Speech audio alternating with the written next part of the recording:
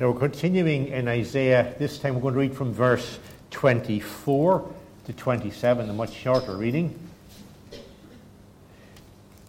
Therefore, thus says the Lord God of hosts, O my people who dwell in Zion, do not be afraid of the Assyrian. He shall strike you with a rod and lift up his staff against you in the manner of Egypt. For yet a very little while, and the indignation will cease, as will my anger in their destruction. The Lord of hosts will stir up a scourge for him, like the slaughter of Midian at the rock of Oreb. As his rod was on the sea, so will he lift it up in the manner of Egypt. It shall come to pass in that day that his burden shall be taken away from your shoulder, his yoke from your neck, and the yoke will be destroyed because of the anointing oil. The 20th century preacher and commentator A.W. Tozer wrote, "What comes into our minds when we think about God is the most important thing about us. The gravest question before the church is always God himself. And the most portentous fact about any man is not what he at any given time may say or do, but what he in his deep heart conceives God to be like. We tend by a secret law of the soul to move toward our mental image of God." And the title I've given to the message this morning, with apologies to Jonathan Edwards, is "Sinners in the Hands of a Righteous God." What do we think about God when we bring together the reality of who God is and the reality of who we are? I'm not just talking about us as individuals, though that obviously is implied, but as Isaiah is talking here, as groups of people, as God's people and as those who are not God's people. What do we think God does with all of that? All the million and one contradictions in who we are, our righteousness, our unrighteousness, those who are his people but turn their back on them from time to time, those who are obviously not his people and seem to be the ones who are in control of the situation, as we see here. What does God make of all of that? When we think about God, and as we look at what God's word reveals to us, how is it all sifted out and sorted out in a way that shows us what God is really like? And that, amongst quite a few other things, is what's happening in Isaiah chapter 10. It starts off in the first 4 verses by reminding us that to God, sin is serious. All sin is serious, including the sins of God's people, because God's people should know better. That's one of the great themes, isn't it, of the Old Testament, that the people to whom God had revealed himself, for whom he had done so much, and he constantly reminds them of it, yet they constantly turn their back on him. And so God doesn't ignore the sins of his people, and he challenges them in the beginning of it here, and particularly those who are the rulers of the people. And he challenges them particularly on the sin of injustice, the sin of unrighteous decrees, of robbing the poor, of robbing the fatherless. And he says, well, what will you do when you have to give an account of all of this? And he describes the position of them when his discipline and punishment comes on the people through the Assyrians, who we'll talk about later on. And he challenges them with a very important point. If God's people antagonize God and turn their back on God, then who have they left to turn to? And it reminds us, doesn't it, of not just the wickedness of sin, but the absolute madness and foolishness of sin. So the first 4 verses are a theme of continuing and deserved judgment against the sins of God's people. A large portion of the prophecy of this part of it, though, of course, is taken with the Assyrians, who are definitely not God's people. They know nothing about God. They worship their own gods. They're a fierce people. They're a proud people. They were the predominant empire at the time, and they were sweeping all before them, and yet they weren't God's people. And not only were they not God's people, but they were about to be used to inflict severe punishment on God's people. So how do we factor all that into the nature and character of God? Well, the fact that God uses those who are his enemies as well as our enemies doesn't mean that they escape. And this is dealt with in a very, very nuanced way here. It's all teased out about what's actually happening. Look at verses 5 and 6. Woe to Assyria, the rod of my anger, the staff in whose hand is my indignation. I will send him against an ungodly nation and against the people of my wrath. I will give him charge to seize the spoil and to take the prey, and so on. So the Assyrians, and later on the Babylonians, were used as a means of disciplining God's people who had turned away from God. They did not, we'll see this in more detail, they did not see themselves as instruments of the living God. They didn't know anything about the living God. But the point here is that did not restrain God from using them in whatever way he pleases.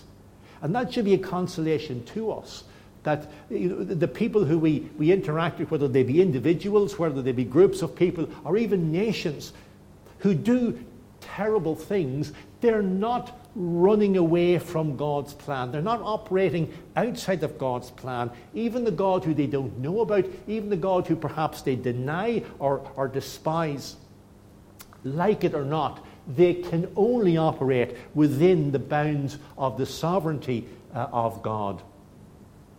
And as we saw, ultimately in Romans 8 reminds us that even when God is severely disciplining his people, he is doing it for their good, to make them more like him. In verses 7 to 12, this is teased out in a very open way. Yet he does not mean so, nor does his heart think so. It's in his heart to destroy, to cut off not a few nations. So God is saying, look, I'm not saying here that the Assyrians deep down know that they're being used as instruments of mine. Far from it. They're arrogant against me. They're exalting themselves above me. You remember whenever the Assyrian king sent the emissaries to Hezekiah, and he says, don't think that your God can save you. Has any of the gods of any of the other nations saved them? Then your God won't save you either. He despised God.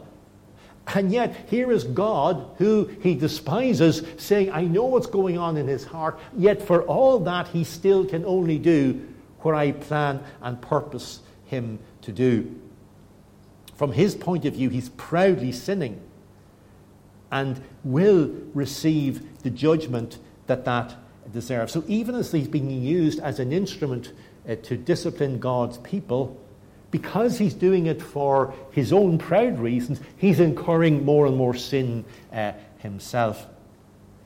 Therefore God says in verse 12, it shall come to pass when the Lord has performed all his work on Mount Zion and on Jerusalem, that he will say, I will punish the fruit of the arrogant heart of the king of Assyria and the glory of his haughty looks. Why?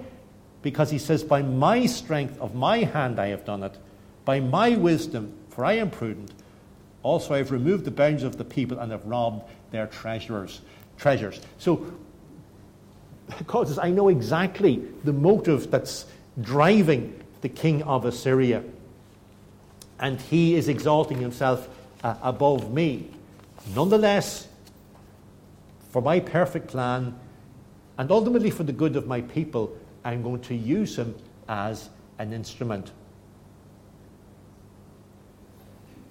So these ungodly nations and ungodly individuals too very often view what is happening to them as them being in control. This is my plan, my agenda. God says, well, you can say that, you can think that, you can believe that, but you know what? It's my plan and my agenda. As we look at what's happening in the world at the moment, sometimes we despair, don't we? Even as Christians, we say, Lord, I know you're in control, but it certainly doesn't look like it. And he says, well, I know it doesn't look like it. That's where faith comes in. I didn't tell you it would always look like it.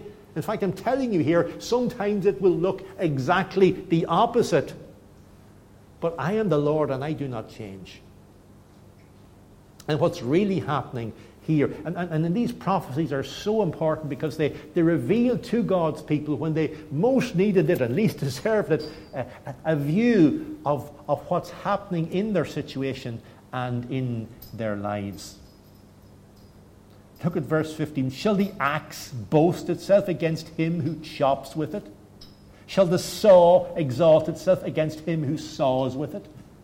As if a rod could wield itself against those who lift it up, or as if a staff could lift up as if it were not wood. And the picture here is like a wooden rod or a saw or a hatchet or an axe. It will lie there gathering dust forever unless somebody who's in control lifts it up and starts to use it.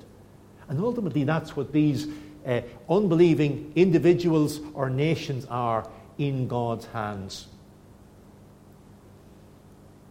It's good to remember, it's necessary, it's vital to remember that all our enemies who boast against us and who boast against God, even the great enemy himself, Satan, is ultimately an instrument in the hand of our great God.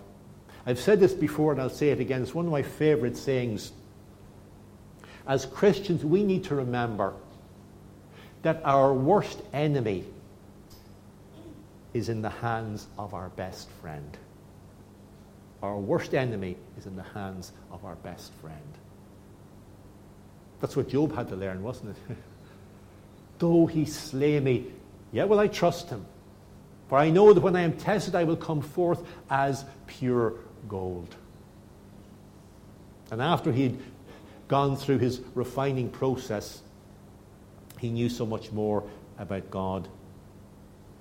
And in verses 16 and 19, God holds these Assyrians responsible for their attitudes and actions. So when the wicked are doing what they're doing and you're powerless to stop them, and perhaps you're at the rough end of receiving what they're doing, you say, Lord, this is not fair.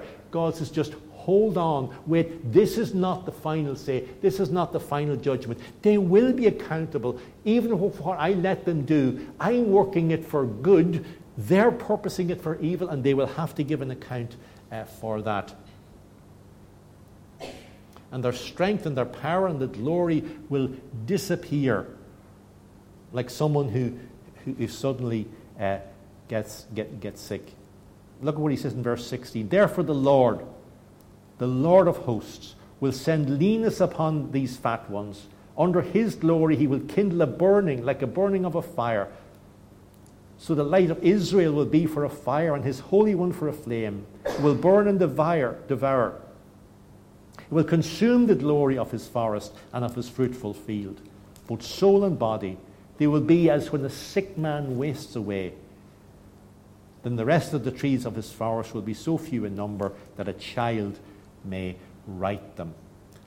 As I said last week, if we were to look for this great and terrible and world-conquering Assyrian Empire today, we would have to get a degree in archaeology and dig in the sands of Iraq to find it.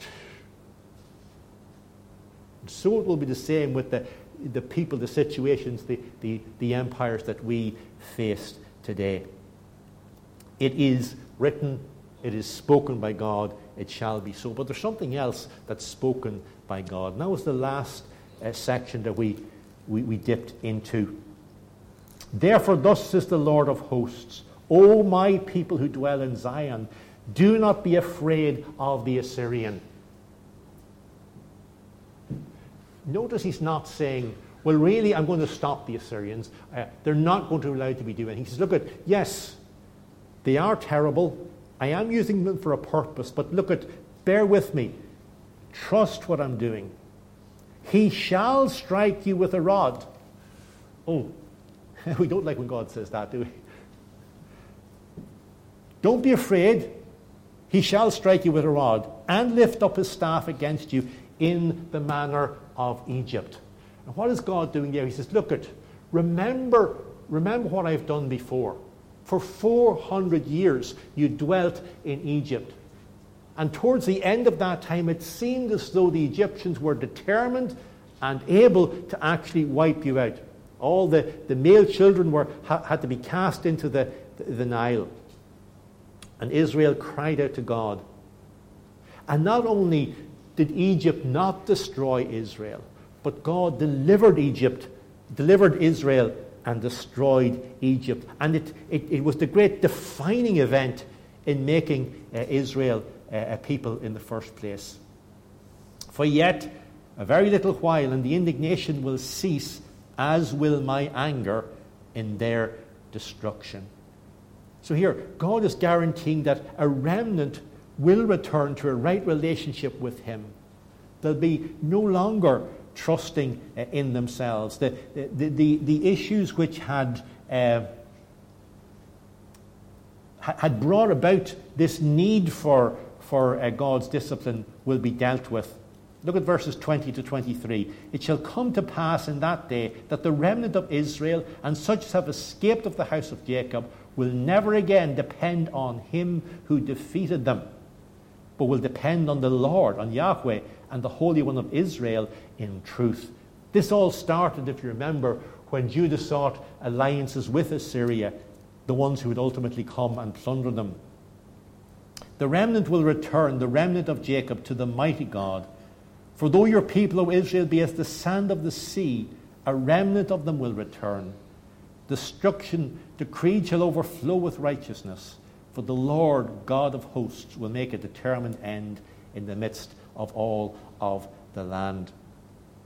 And God's people will be challenged to see the painful discipline that they now have to endure, not as God turning his back on them, but God's means of dealing with them for their good.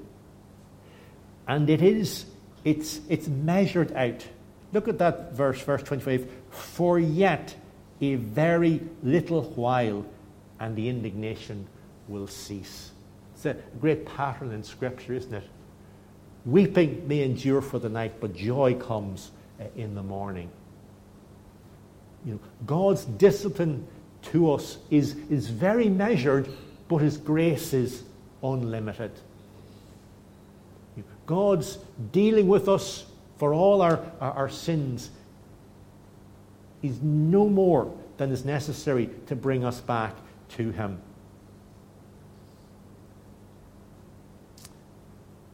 And then look at verse 26. And the Lord of hosts will stir up a scourge for him. This is for the Assyrian, like the slaughter of Midian on the rock of Oreb. We talked about how Gideon had been used by God to totally destroy the Midianites and the Amalekites last time round. As his rod was on the sea, he was talking about, remember Moses lifted up his rod, the rod of God over the sea, and it parted. So he will lift it up in the manner of Egypt. Again, bringing them back to what God had done for them in the past. As we go through times of trial and difficulty, maybe there are times of trial and difficulty that God has had to bring us back to himself. We remember, don't we? We look back on what God has been to us, and that the promises he has always made and always kept. And although we don't see him now in a gracious way, he is still a gracious God. Someone put it this way: it doesn't matter how dark the cloud is, the sun is still as bright behind it. And the cloud will pass. So just as God had so wonderfully defeated the enemies of his people in the past, so we can trust him and his word now to see us through. The God who doesn't change is the same now, is the same in the future as he was in the past. Behold, I am the Lord, he says, I do not change. Then you have this curious verse with which we ended that short reading. It shall come to pass in that day that his burden will be taken away from your shoulder. This is the burden of oppression. His yoke from your neck, symbolizing slavery. And the yoke will be destroyed because of the anointing oil. There was something special about God's people. Their priests, their kings were anointed, weren't they? It was a symbol that they weren't priests like the pagan priests. They weren't kings like the pagan kings. These were priests who knew the true God and led the people in the worship of the true God. They were anointed. They were set apart for that. These kings were not like the pagan kings, or at least they weren't meant to be. These were kings who led the people in God's law. When the Israelite kings were chosen, they were given a copy of God's law because there was a law to which they were answerable. Their anointing made them special. And God's people today in the New Testament are described as a royal priesthood, a holy nation. We have been anointed through our relationship with God, through the Anointed One, through the Lord Jesus Christ. Because of Him, we know that even when God is using the enemy for our good, and it's not pleasant, when God is using the enemy for our good, it is for our good. Why? Because of the anointing, because of the Anointed One, because of the Christ. We can look at the circumstances of life totally differently. That's what the end of Romans 8 is all about, isn't it? I'm persuaded that nothing in all creation will be able to separate us from the love of God, which is ours in Christ Jesus. Jesus the Messiah, the Anointed One, our Lord. We look at what God is doing in a totally different way because of the Anointed One. We are chosen in Christ. We're chosen in the Anointed One. We're redeemed by the Messiah, by the Anointed One. We're interceded for by the Anointed One. We're sealed by the Holy Spirit of Christ, the Anointed One. We're awaiting for His return. And so our salvation is assured. Because, well, someone put it this way. God's people are not chosen because they're special, but they are special because they're chosen. We're chosen in the chosen one. We're chosen in the Anointed One. And for that, we look at the promises of God and we say, yes, all the promises of God apply to me, not because I'm special in myself, but because I am chosen in the special one. And so I can look at life not as the unbeliever looks at it. I may have to endure the same problems and disasters and trials and difficulties, or perhaps even worse. But I can say, like he or she cannot say, I know that in all things God works together for my good, who are called according to His purposes. Look at verses 28 to 34. It's a long section at the end, but the basic gist of it is this. There's a contrast between what the Assyrians will do and what God will do. Verses 28 to 32, we're given the list of all that's going to happen. And then in verse 32 and verse 33. Verse 32 culminates with the Assyrians coming and shaking their fist at the mount of the daughter of Zion, the hill of Jerusalem. Behold, the Lord, Yahweh, the Lord of hosts, will lop off the bough with terror. Those of high stature will be hewn down. The haughty will be humbled. He will cut down the thickets of the forest with iron, and Lebanon will fall by the mighty one. Whenever the Assyrians, or whoever or whatever our enemy happens to be called, comes looming into our lives, let's be honest, our immediate reaction is to panic. Maybe we feel a little bit self-righteous, say, well, Lord, what have I done to deserve this? And He says, how long have you got? And we have to come back and say, Lord, I deserve so much more than this. I thank you, Lord, you're being so gentle in your punishment. Paul says our light momentary affliction is working for us an eternal weight of glory that far outweighs it.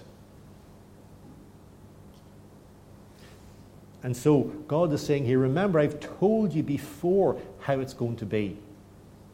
Don't look at what the enemy is doing without seeing that it's me who's doing it for a totally different purpose for your good. And remember, I've promised to be with you through it all. That's what God's people had to learn at this very, very difficult time. And what they had to learn, I think, we all need to remember. Amen.